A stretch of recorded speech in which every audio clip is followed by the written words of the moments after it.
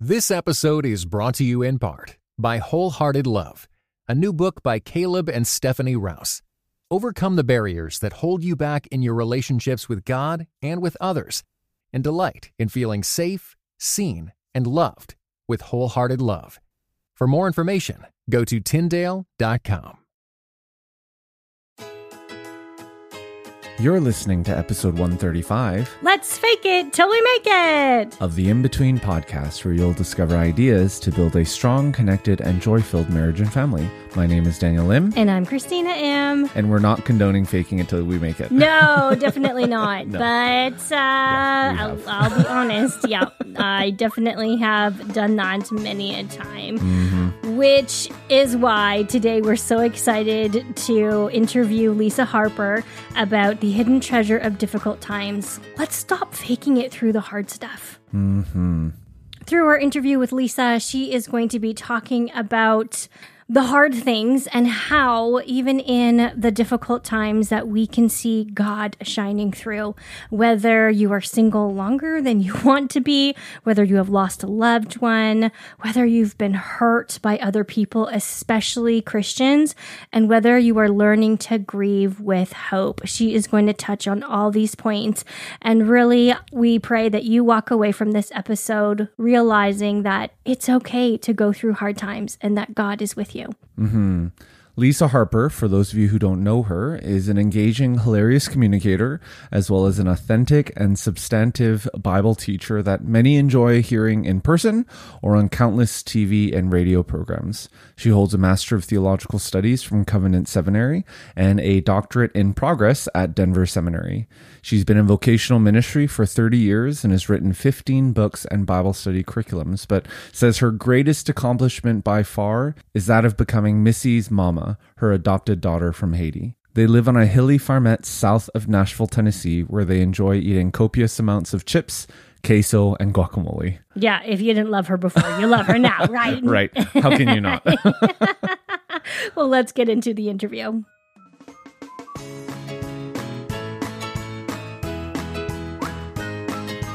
Lisa, thank you so much for joining us on our podcast today. Oh, thank you, Christine. I'm so tickled to get to be with y'all. Yes, do. We want to talk to you today about your newest devotional entitled Life and Podcast Family. I need to read this subtitle to you because it is so good. Okay. You gotta do it in one breath. No, I got to pass out. There are comments. It is like going to be in the Guinness Book of World Records. It is the longest subtitle known to mankind. But it's so good. It is so good. Okay, you ready? And obsessively grateful, undone by Jesus, genuinely happy and not faking it through the hard stuff. See, I told you it's good, right? The devotional is such a beautiful reminder that God's grace is more than enough for the massive, the big stuff, and the minuscule, the little stuff things in life. And Lisa, we so appreciated your vulnerability, your humor. You are so funny, and your use of scripture to remind us of the hope we have in Jesus, especially during this time. Mm-hmm. Would you be able to share with us what you were going through as you wrote this 100-day devotional? Oh, sure. I'll tell you that when Lifeway very graciously asked me to write a devotional, I was like, oh, goodness gracious, I'm not smart enough to write a devotional. That's for like Ann Voskamp and C.S. Lewis. But when they graciously persisted, I told him that my non-negotiables were that every chapter would be rooted in scripture, because if it's just my stories, that's just noise. Mm-hmm. And I think we've, as a culture, gotten too far away from God's promises. We're apt to listen to a podcast or a blog or read a book about God's word. And I was like, no, everything has to be rooted in the word of God, which is so perfectly redemptive and more than a plumb line, it's a lifeline. But then I also said, y'all, I have one subtitle I want to use, that crazy subtitle you read. And they were like, yeah. They were like, we don't think that'll really work as a subtitle. And I was like, well, that's really my only non-negotiable, because I want people to feel safe before they crack the cover, to go, oh, this isn't another acrostic about trying to be better. This isn't about, our deservedness. This is about the kindness and the redemptive nature of God. And so shockingly, they let me keep that crazy subtitle. And the genesis of writing it was, we were about maybe 3 or 4 weeks into COVID. And Missy, my daughter, and I live out, y'all would know this area as transplants for a little while. Tennessee was so much sweeter when y'all were here. But south of Nashville, it's a rural area called Thompson Station. We have a little farmette, 5 acres on top of a hill. And of course, like everyone else in the world, we couldn't leave our house for a while. And so I started getting stir crazy, and I'm in the middle of a doctoral program. So I've always got something to read or write, but I got so tired of doing all these papers. I thought, I just need to do something physical. And I'm older and single, so I have a lot of power tools. And I was like, I'm just going to go out to the woods and I'm going to cut down some trees with a chainsaw. And then I'm going to plant like hydrangeas or something there. They'll bloom. And so, it sounded plausible at the time. And so I go outside. I know. That's kind of a juxtaposition, but I want to be feminine with my chainsaw, Daniel. And so I go out and I'm cutting down this tree, and I'm like, I have the safety glasses. I'm doing everything the way I'm supposed to do it. I'm listening to worship music in my headphones, and I'm just like so happy that I have something to do that's physical to kind of get the stress out. And I am not the sharpest tool in the shed. My brain usually lags a little bit behind what I'm actually doing. And so I had this little, how you have those little like balloons over your head, the little epiphany. And I thought, I didn't realize this chainsaw threw sparks. And then like immediately after that, I was like, I smell propane. And I had cut through a propane line and almost blown us up. Oh yeah. My goodness. So I'm screaming for Missy. I'm like, Melissa! I'm like, we are going to be on like the dumbest things people do when they're stir crazy. And it's like right after that, it was funny afterwards. And when I did it, it was kind of like, oh my goodness, you goober that you would go to such extremes when you're discombobulated. And because it felt like, I was just a little rattled at the beginning of COVID. And I really sensed that day when I almost blew us up, I sensed God just going, Lisa, you feel like this is unprecedented and you're discombobulated. But if you look back over your life, my presence has always been palpable. I have always been redeeming. And I stopped that day and I went inside and I sat down with my Bible and I was like, Lord, I just need you to kind of recalibrate my mind and heart because I am a little addled. And that was really the genesis of this devotional, was going back through some times in my life. It's not all looking back. Some of it is. I think we've done ourselves such a disservice in modern Christian culture to go, oh, don't ever look back. I heard somebody preach on, as believers, we should have no rear view mirrors.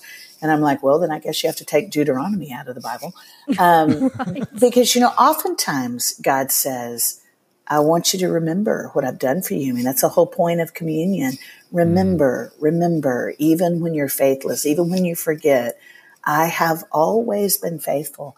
And so that was kind of the genesis for this. And it ended up being just a delight to write because I got to remember again, those times in your life when you go, oh, I almost forgot what he did. Right. And you go back and you're just kind of astounded all over again at his kindness and how he's always in the process of redeeming the inherent dignity he imbued in us. So it really was a wonderful, almost a revival kind of process just to even write it. Oh, I love hearing the backstory of that, Lisa. I would love if you would even take us a little bit further into the process, because I'm thinking when you're like, okay, let's remember what God has done. I'll sit there for like 5 minutes and be like, cool, God, I saw your fingerprints in this situation, in this situation, in this situation. High five, God, you are so awesome. Thank you. And I move on. Now you did this like 100 days. So I'm guessing it probably took you longer than 5 minutes. It was a little longer than 5 minutes. It was just a smidge longer. It's so funny because my publisher told me at the beginning of the process when they were talking me into it, she said, oh, Lisa, honestly, I don't think it'll take you that long. I bet you can just go back through Instagram And in a very nice way, she said I was verbose on Instagram because I'm such a windbag. And she said, you could probably just go back through Instagram and mine like 100 Instagram posts. And like this book will write itself. Well, liar, liar, pants on fire. That was not at all what happened. So I was in the middle of writing a Bible study for Lifeway, a video, based Bible study. And then I've just started my dissertation for a doctoral candidacy I'm in. And I was writing this devotional. So there were points in the process when I thought I need to kick somebody in the shins because I'm staying up all night. But when you do, I mean, writing is a discipline, and I'm a very mediocre writer, but the discipline of really focusing on Jesus, because I think sometimes it's almost like I give him a cursory glance because life is so busy. And to actually almost have the excuse that it is your responsibility that season to just marinate in who God is and what he's done for us and what he's called us to. It took many months to write, but I would find myself sometimes I usually write, I have a little office, but I usually end up writing at the kitchen table because we have a big window and I like to look out. And I usually write in the night because I want to spend the day with my daughter and doing other stuff. And so after I put her to bed is usually when I write. And I would find myself one night, I don't even remember which devotion I was writing, but I'll also do those, the rabbit trails where I'll look at something in scripture and then that leads me to something else in scripture. And then I'm reminded of the daughters of Zelophehad and how cool that was. And I end up doing, all these deep dives into the Bible. And I found myself at my kitchen table just with tears streaming down my face and so many that there were water spots on the bar. And then I felt this light. And at first I thought it was an angel. And I turned around and the sun was coming up. Oh. And I thought, I have written from 10 o'clock at night until dawn. And the time passed so quickly because I just felt like he was holding me. And so there's just something about having the time to be alone in the presence of God. And he changes us. There's something supernatural that happens in that. And so it really was, it was a privilege to get to write it. But even the process, I just felt like I got to lean into the chest of Jesus a little more fully. And so it was a wonderful process. Even the hard parts of it, where, gosh, I can't complain. I'm like, how can you complain that your job is to focus on Jesus? This episode is brought to you in part by Beyond Ordinary Women Ministries, which prepares Christian women for leadership. At BOW, we believe that every woman is a leader because she influences someone. So, whom do you influence? Do you mentor a woman? Serve in the workplace? Or do you lead a small group, teach the Bible, or even lead an entire ministry? No matter who or how many you influence, our free online resources will help equip you. Our videos, podcast episodes, and articles from experienced women leaders will encourage you and perfect your leadership skills. They offer wisdom for dealing with ministry pitfalls, current biblical issues, health for your own soul, and insights for shepherding others well. In addition, BOW offers Bible studies designed to connect women of multiple generations. They provide a challenge to both women new to the Bible and those wanting to dig deeper. Be our guest and browse all of our free resources and low-cost Bible studies at beyondordinarywomen.org. Wasn't that good? That's wonderful, Lisa. Oftentimes in life, we hear this phrase, right? And it's usually in kind of among work and the business world and all that. And then it kind of seems to have seeped into our everyday lives. The phrase, fake it till you make it. Yeah. And some people really push it as like, no, this is like my mantra to life. This is what you're supposed to do. Right. Well, I think it really stems from that sense of wearing masks and, trying to appear to have everything together. So we'd love to just ask you, why is it important to stop faking it? And how do we stop pretending everything's fine? And we're finding, I just, one of my recent seminary classes was on it was called Revitalizing Declining and Plateaued Organizations. So I'm in Denver Seminary, but it was a class where we looked at a lot of businesses. So this is not Christian culture. These were businesses that where we're seeing in our culture that idea of pretense or faking it till you make it actually is not at all beneficial to anyone, personally or in business. And they talked about the failure of so many businesses that did not come across as honest to their consumers. And they talked about businesses like Southwest Airlines and Netflix. And I'm not advocating either of those. I'm just saying we did a deep dive study of those businesses, and it's been proven that a large part of their success as a business is based on the fact that they were honest. Netflix a couple of years ago made a huge bobble, and the president came on and apologized to all the constituents and said, we were wrong. We really messed up. And he changed, sweeping decision he had made, cost them millions of dollars. But modern day business advocates will tell you that's what you can base the success on their business on now, is their ability to go, we really messed up. Well, you see that constantly in Scripture. I love it where Jesus encounters the paralytic at the pool of Bethesda, and he's been paralyzed for 38 years. And some scholars think that the majority of those almost 4 decades that he was carried to that pool of Bethesda day after day after day after day. And you remember, I love going to Israel where you can actually see these sites, and the Bible becomes Technicolor. I was there just a year and a half ago, got to baptize Missy in the Jordan. But as we stood there at the pool of Bethesda, you can just imagine the people crowded around the pool. Of course, the legend was that the finger of God stirs the water. There was an underground spring. And so when the waters would stir, people who were sick would get in the water, believing it had healing properties. Well, this poor paralytic has been going over and over and over and over again to this pool, probably the majority of his adult life, and never gets healed. And Jesus walks up and says, why are you not healed? And he says, well, I can't drag myself to the water fast enough. Basically, because I'm a paralytic, everybody cuts in line and I can't get there fast enough. And essentially what he says is, I can't heal myself. And the moment he confesses his neediness, Jesus says, take up your mat and walk. You're healed. So there is a necessity of neediness that's perpetrated all throughout Scripture. It's Jesus who says to the Pharisees, it's the sick who need a physician, not those who think they're well. And of course, there's almost a tongue in cheek there, because the Pharisees are obviously very sick spiritually. They understood the legalism of Torah. They didn't get the love of God.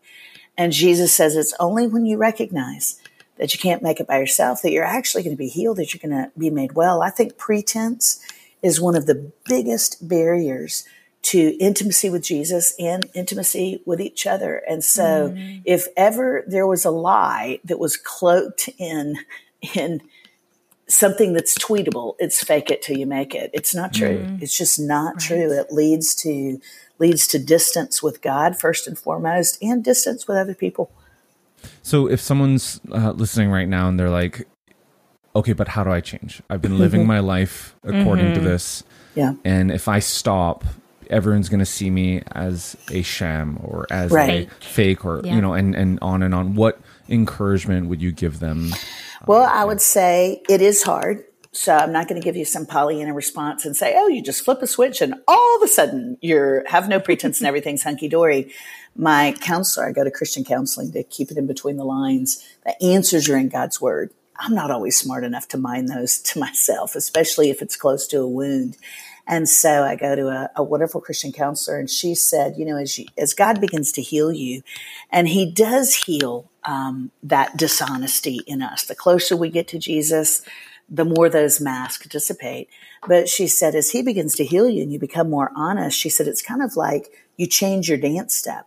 And she said, what ends up happening is if everybody in your life has been doing a waltz and all of a sudden you switch the foxtrot by being more honest, everybody's thrown off rhythm. You step on everybody's toes. And she said, so there will be a season where things feel a little less coordinated and it is a little messy. Now, if you get to the other side of that, oh my goodness, there's so much liberty and so much freedom and so much more peace. But no, going into it, okay, I've made a little bit of mess by being dishonest. So as I begin to be honest and straightforward, and I let my guard down and I don't wear a mask anymore, it's going to be messy for a minute, but that messy is so redemptive. And it's like this weight comes off your shoulders when you go, you know what? I'm not dancing for the approval of other people anymore. Mm-hmm. You know, if I get likes on social media, fine. If I don't, you know, that's not where my identity is. Let me just be honest before the Lord. Let me confess when I need my brothers and sisters around me to carry me to the roof and lower me to Jesus, because I can't do it myself. There's something about honest humility that ushers in freedom. You just don't have to carry the weight of your whole life anymore. Jesus carries the weight of your life, and other people can actually help you through the hard seasons. I love that, Lisa, the part that you're saying, honesty ushers in freedom. Mm-hmm. And that is really, honestly, what, as we were reading your 100-day devotions and the stories you were sharing, both from your own life and scripture, we really were able to see that, how you were honest and how God met you in those places, whether they were broken or hurtful or rejoicing too, right? The good things in our life, and realizing and reminding us that God is more than enough. And Daniel, as you were asking that question, like, what if we were faking it before? What do we do now? I love, even in your own personal stories, Lisa, how you showed us through your own life and your own wisdom of how God met you when you were in all different aspects of your life. So we would love for you to share your wisdom and experiences with our podcast family about a few of these places. And if we can start off with your singleness and your parenting. How have you seen God meet you in those places? That's a great question, Christina. Thank you. First of all, thank y'all that you actually read some of it. I never expect people to actually read them. So it's all 100. very refreshing. Yeah. I owe you some fancy coffee and maybe some dark chocolate. Concise has never been my gift, so it's hard to say everything God has taught me with regards to singleness and parenthood. I will say it like this. I was single because I was broken. I was very drawn to abusive men when I was younger because there was a lot of molestation in my background. And I felt dirty and I felt damaged. And so the men I was most attracted to were abusers. That was my default. That felt comfortable to me. And so because our God is kind and he's a redeemer, he protected me from the men that I was drawn to in the natural. And the few good guys, godly guys I dated, God protected them from me because I was a toxic hot mess in my 20s and 30s. I loved Jesus. I knew Jesus. I understood at some level him as my savior. I didn't for a moment believe that he could delight in me. So I really missed out on intimacy with Jesus. I was pretty ruled by shame for a long time. And so our God isn't capricious. I'm not single because he's a mean God. I'm single because there were consequences to having toxic relationships. And so by the time I got to my 40s and he had pulled out really the deepest roots of toxicity in my heart and in my mind, I thought, well, goodness gracious, I have sabotaged my shot at being a mom. Because I'm not married, at this point, my ovaries are raisins. It's just not going to happen for me.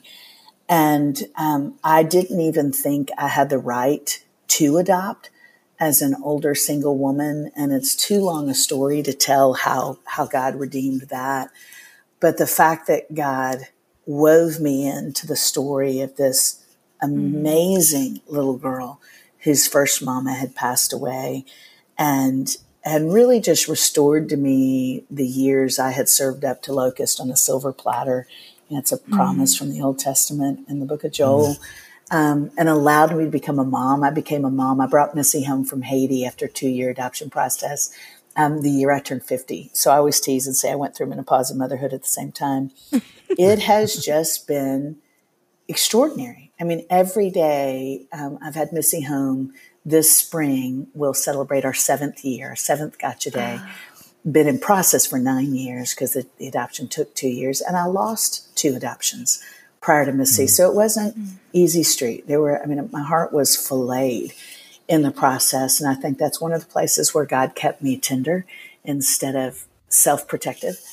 And the whole thing has been such a miracle. I feel like I'm still in the honeymoon stage as a mama.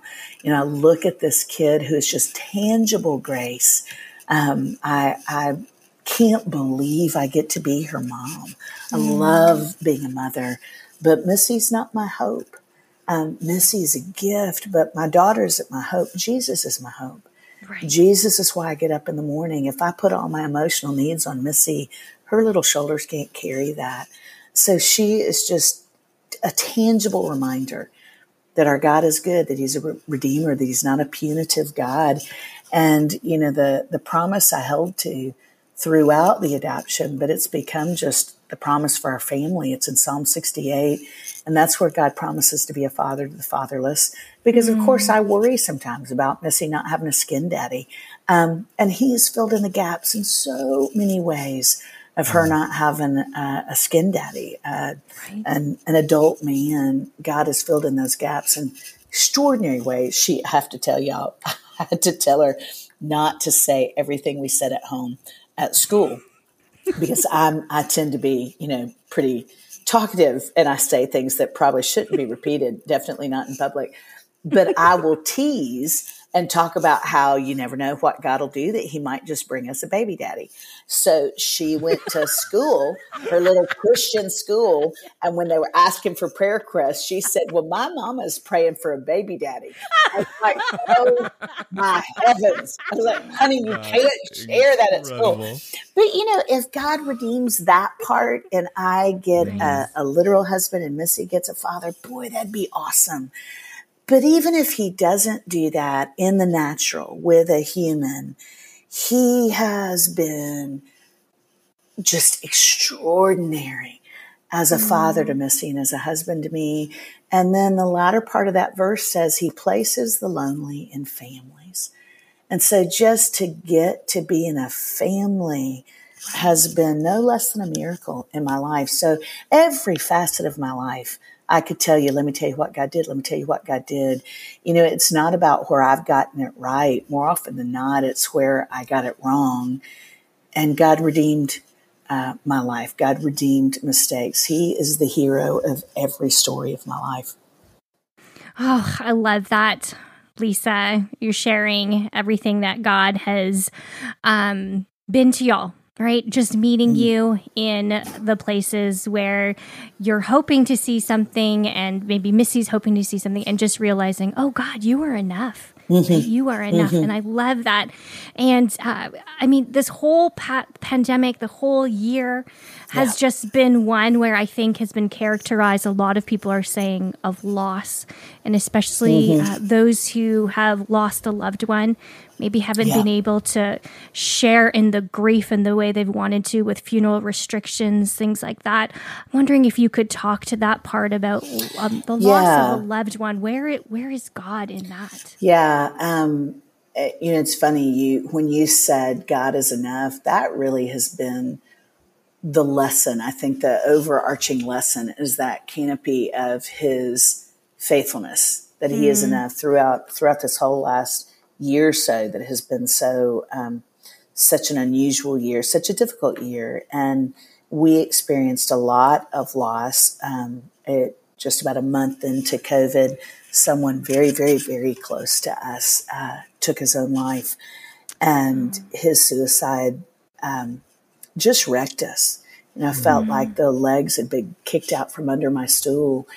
And the reverberations of that loss. There were weeks that I would wake up. And when you wake up to consciousness and go, oh, goodness, and you remember it's true over and over again. He's not here. He's gone. And then to be separated from so many of our friends. And then I lost my livelihood because I teach and speak traveling for a living. And so I lost the better part of a year of work. And then there was my little girl, Missy, has HIV. And there was a season when it was very difficult to access her medicine. And there was some real concern over her health. By the grace of God, she is perfectly healthy, but there was some hiccups with her medicine. And it was a tenuous time. It was a hard time. It was a dark time. It was a time of deep grief. But, there's a place at the beginning of Job where Job, it says, it's the latter part of chapter 1, it says he tears his robe and he shaves his head. And those were signs of tangible grief in that ancient era. But it says in the same verse, and then he worshiped. And I think we tend to think of grief and praise as opposite ends of the continuum. But if you're a Christ follower and you trust that God is sovereign and you know that he uses what man intends for evil for good, and you really believe that he's a redeemer, right. I think there's a place, if you will lean into grief honestly, I think that lens that Paul says we see God dimly through, I think the lens clears a little bit, because the seasons in my life where I've experienced the deepest grief, I used to be afraid of pain. There's a lot of pain in my childhood, a lot of abuse and sexual molestation. And I really was afraid to grieve. I just somehow thought the dark will swallow me whole if I go there. And about 15 years ago, I went through some really serious losses. And I wasn't sure I could survive emotionally. I thought I was going to have to fake it for the rest of my life, because I thought if I actually go here into this hard space, I'm not going to be able to peel my heart back up off the pavement. And God just spoke to me very clearly and said, Lisa, you've been running from fear your whole life. So I'm going to take you to the basement and I'm going to sit there with you in the dark until fear doesn't own you anymore and you recognize I'm enough. And there were about 6 months that I could not get out of bed without speaking the name of Jesus out loud. That's how weak I was. And I think if we don't go to the dark places with the Lord and actually experience his sufficiency in our grief and in our loss, right. I think there's a lid on our joy. I think those two I think those are connected. And so it wasn't until I grieved that I think I really experienced the fullness of God's sufficiency. And so as difficult as it was to lose this person who was very, very close to us, and I don't have answers about that, but I ask less questions now. I know that what my soul is really longing for is the presence of God, because we're not going to get all our questions answered here. And when we get to glory, the psalmist says, when we see Jesus face to face, it'll be enough. We'll have the mind of Christ, so we won't have any more questions, but also it'll be enough. And so I'm learning to go, okay, Jesus, I'm going to try to leave my questions at your feet.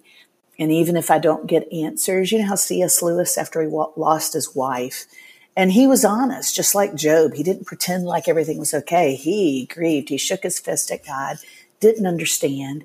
And he said, I didn't get an answer from God. This is in A Grief Observed by C.S. Lewis. But he says, I got a sense of, shh, child, you don't understand.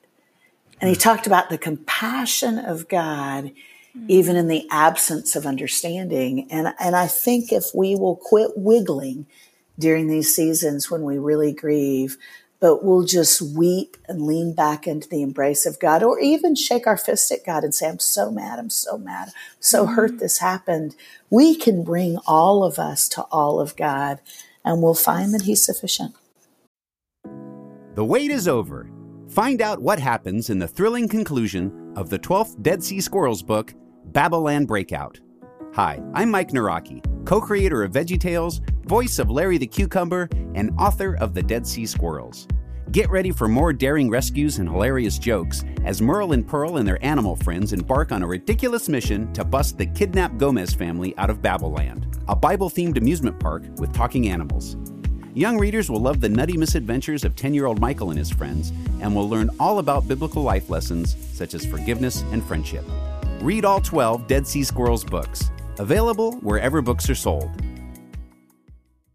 Yeah. Wow. Thank you for that message of hope. Well, I know that's powerful for us. And I know it's going to be a huge measure of encouragement for our podcast family. So as we kind of wrap things up, we'd love for you to address just one more area for us. this past year, and it kind of seems to be have been increasing year over year. This notion where we hurt one another with our words. Oh yeah, and being behind a keyboard or behind our thumbs seems to empower and embolden people even more. Where they would say things that, man, would you actually say that to me face to face? Right. Like, you would not dare. I don't. Where is this coming from? And what hurts the most is that it's coming from other Christians as well. Yeah. So what? What would you say to those who are dealing with that and have had to? They're wrestling with, do I unfriend this person? Do I mute them? Do I block them? There's so much rhetoric, so many differing views, and so much, in a sense, like flaming arrows going against each other. What would you say to those who are hurt by others, particularly hurt by fellow Christians? Yeah. And we're not fully sanctified. Christians, I think, it's Christians where I've received the most wounds. Some of the things people have said to me through the years, that because I expect to get darts from people who disagree with my theology.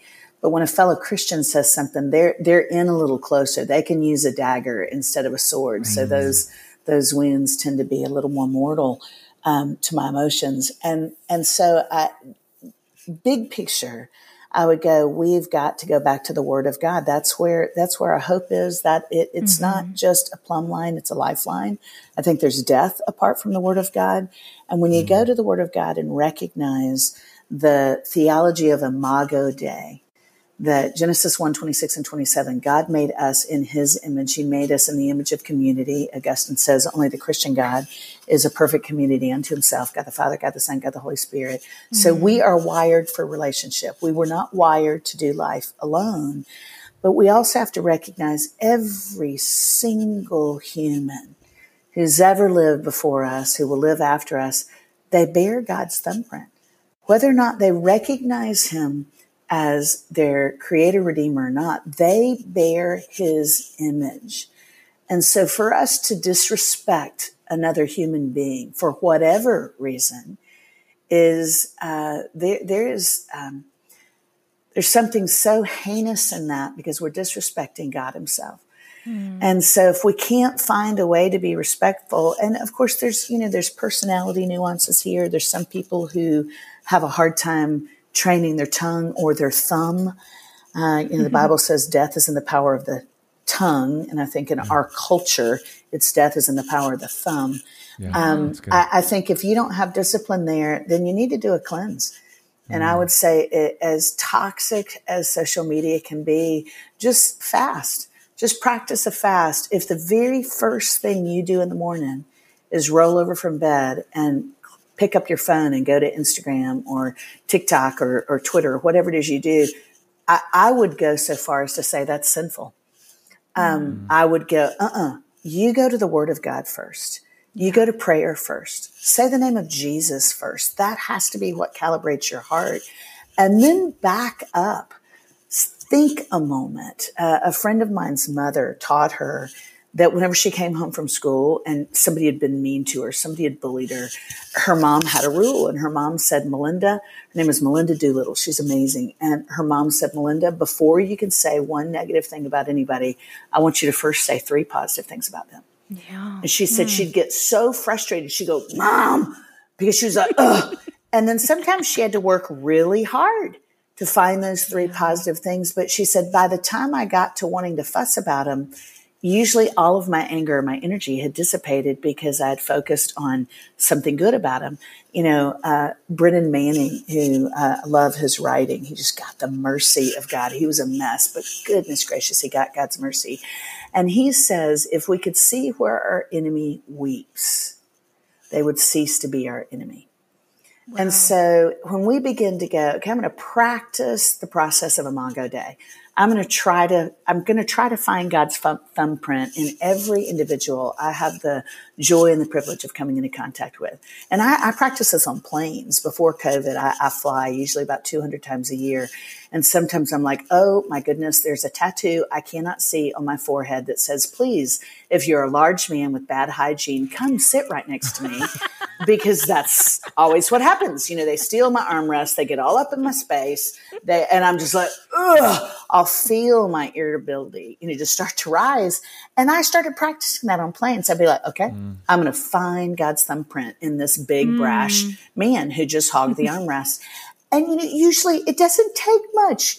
Within 10 minutes, I'd ask them a question about their kids. And as they started talking about their kids and how it was hard to be away from their kids, I'd be like, oh my gosh, what a lovely man. Because we are wicked and depraved, but we're also made in God's image. And sometimes it just takes a little bit of scratching beneath the surface to find that thumbprint.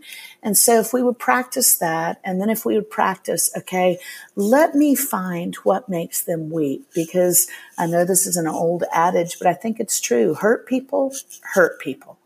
And so if you could see what causes them to spew that kind of hatred or vitriol on social media, I think usually we'll be tempted to pray for them before we eviscerate them. And then for goodness sake, limit the time you're on your phone. Set an alarm. Don't be on social media more than 10 or 15 minutes a day. Just don't. It's not healthy. It leads us to comparison kind of thought patterns, and comparison thinking makes us feel smug or it makes us feel small. So limit. Think of it like, Diet Coke or I don't know, something super carby. Just limit it. Have it in small doses. Otherwise, it's toxic. Well, podcast family, I don't know about y'all, but I wish this interview could go on for another couple hours. But the beautiful thing is Lisa has written a devotional called Life, an obsessively grateful, undone by Jesus, genuinely happy and not faking it through the hard kind of stuff devotional. You did it in one breath. Yeah, of course. That was impressive. That was impressive. I got to practice. And you know what? In this devotional, you're going to get more of what you've experienced in this interview. So be sure to pick it up. And Lisa, I know you've said to limit our time on social media, but where can our podcast family and see Missy and you dancing? Yes, we want to see the ATV. We want to see that too. It is, it's, goodness, what are my socials? I think it's Lisa D. Harper. I'm pulling up my own phone right now. Love it. Total hypocrisy. Lisa D. Harper. Lisa D. Harper on socials. And then it's lisaharper.net. Don't go to .com. She wears less clothes than I do. So lisaharper.net. Social media. So I know I just should not have thrown you with that one. Where that came up from, just my naughty spirit. Yes. It's true though. It's true. You wouldn't believe how many people have said, she is on there with trashy pictures with Santa. I'm like, it's not me. It's not me. You're like, she's the one who writes the devotionals? Yeah. Okay. That's right. She needs to read her own devotional. Yeah. Well, thank you, Lisa. Thank you so much. Oh, thank y'all, Daniel and Christina. It's been such a treat. Y'all need to come back and at least visit Nashville. We need y'all to come back. We need a little more of y'all's spirit here. Oh yeah, sure. Our kids can't wait for the day. We want to. Good. Open up the board. And in the meantime, go to Tim Hortons for me and get one of his coffees. I love me some Tim Hortons. Always. We live like 5 minutes away, so we will cheers to you. I won't admit that I like their donuts, but I actually like their coffee and their donuts. Us too. Well, thanks, Lisa. Okay, was she not absolutely hilarious? But so deep as well. Yeah. I felt there was times where I was laughing and then pausing. I'm like, oh, I'm going to cry. Yeah, I just wanted to keep on going. I was like, can we just keep on rolling here? Because this is amazing. Yes. So like we said at the end of the interview, if you want more of this, then be sure to pick up a copy of her newest devotional, Life. And obsessively grateful, undone by Jesus, genuinely happy and not faking it through the hard kind of stuff. Oh, hard stuff kind of devotional. Oh, I kind of messed it. But I still did it in one breath. That's right. You still got it. Awesome. We'll have links to that and everything else that we talked about at inbetween.org/episode 135. All right. So next week on episode 136, what are we going to be talking about? We are going to be talking about what a toxic person looks like and interviewing Gary Thomas about it. Oh, you're going to love this one. See you next week. This episode is brought to you in part by the Beyond Ordinary Women Ministries podcast. Do you want to grow in your influence? Bow's episodes feature tips for leaders of any kind, from mentoring one woman to leading a ministry. Browse Bow's podcast at beyondordinarywomen.org.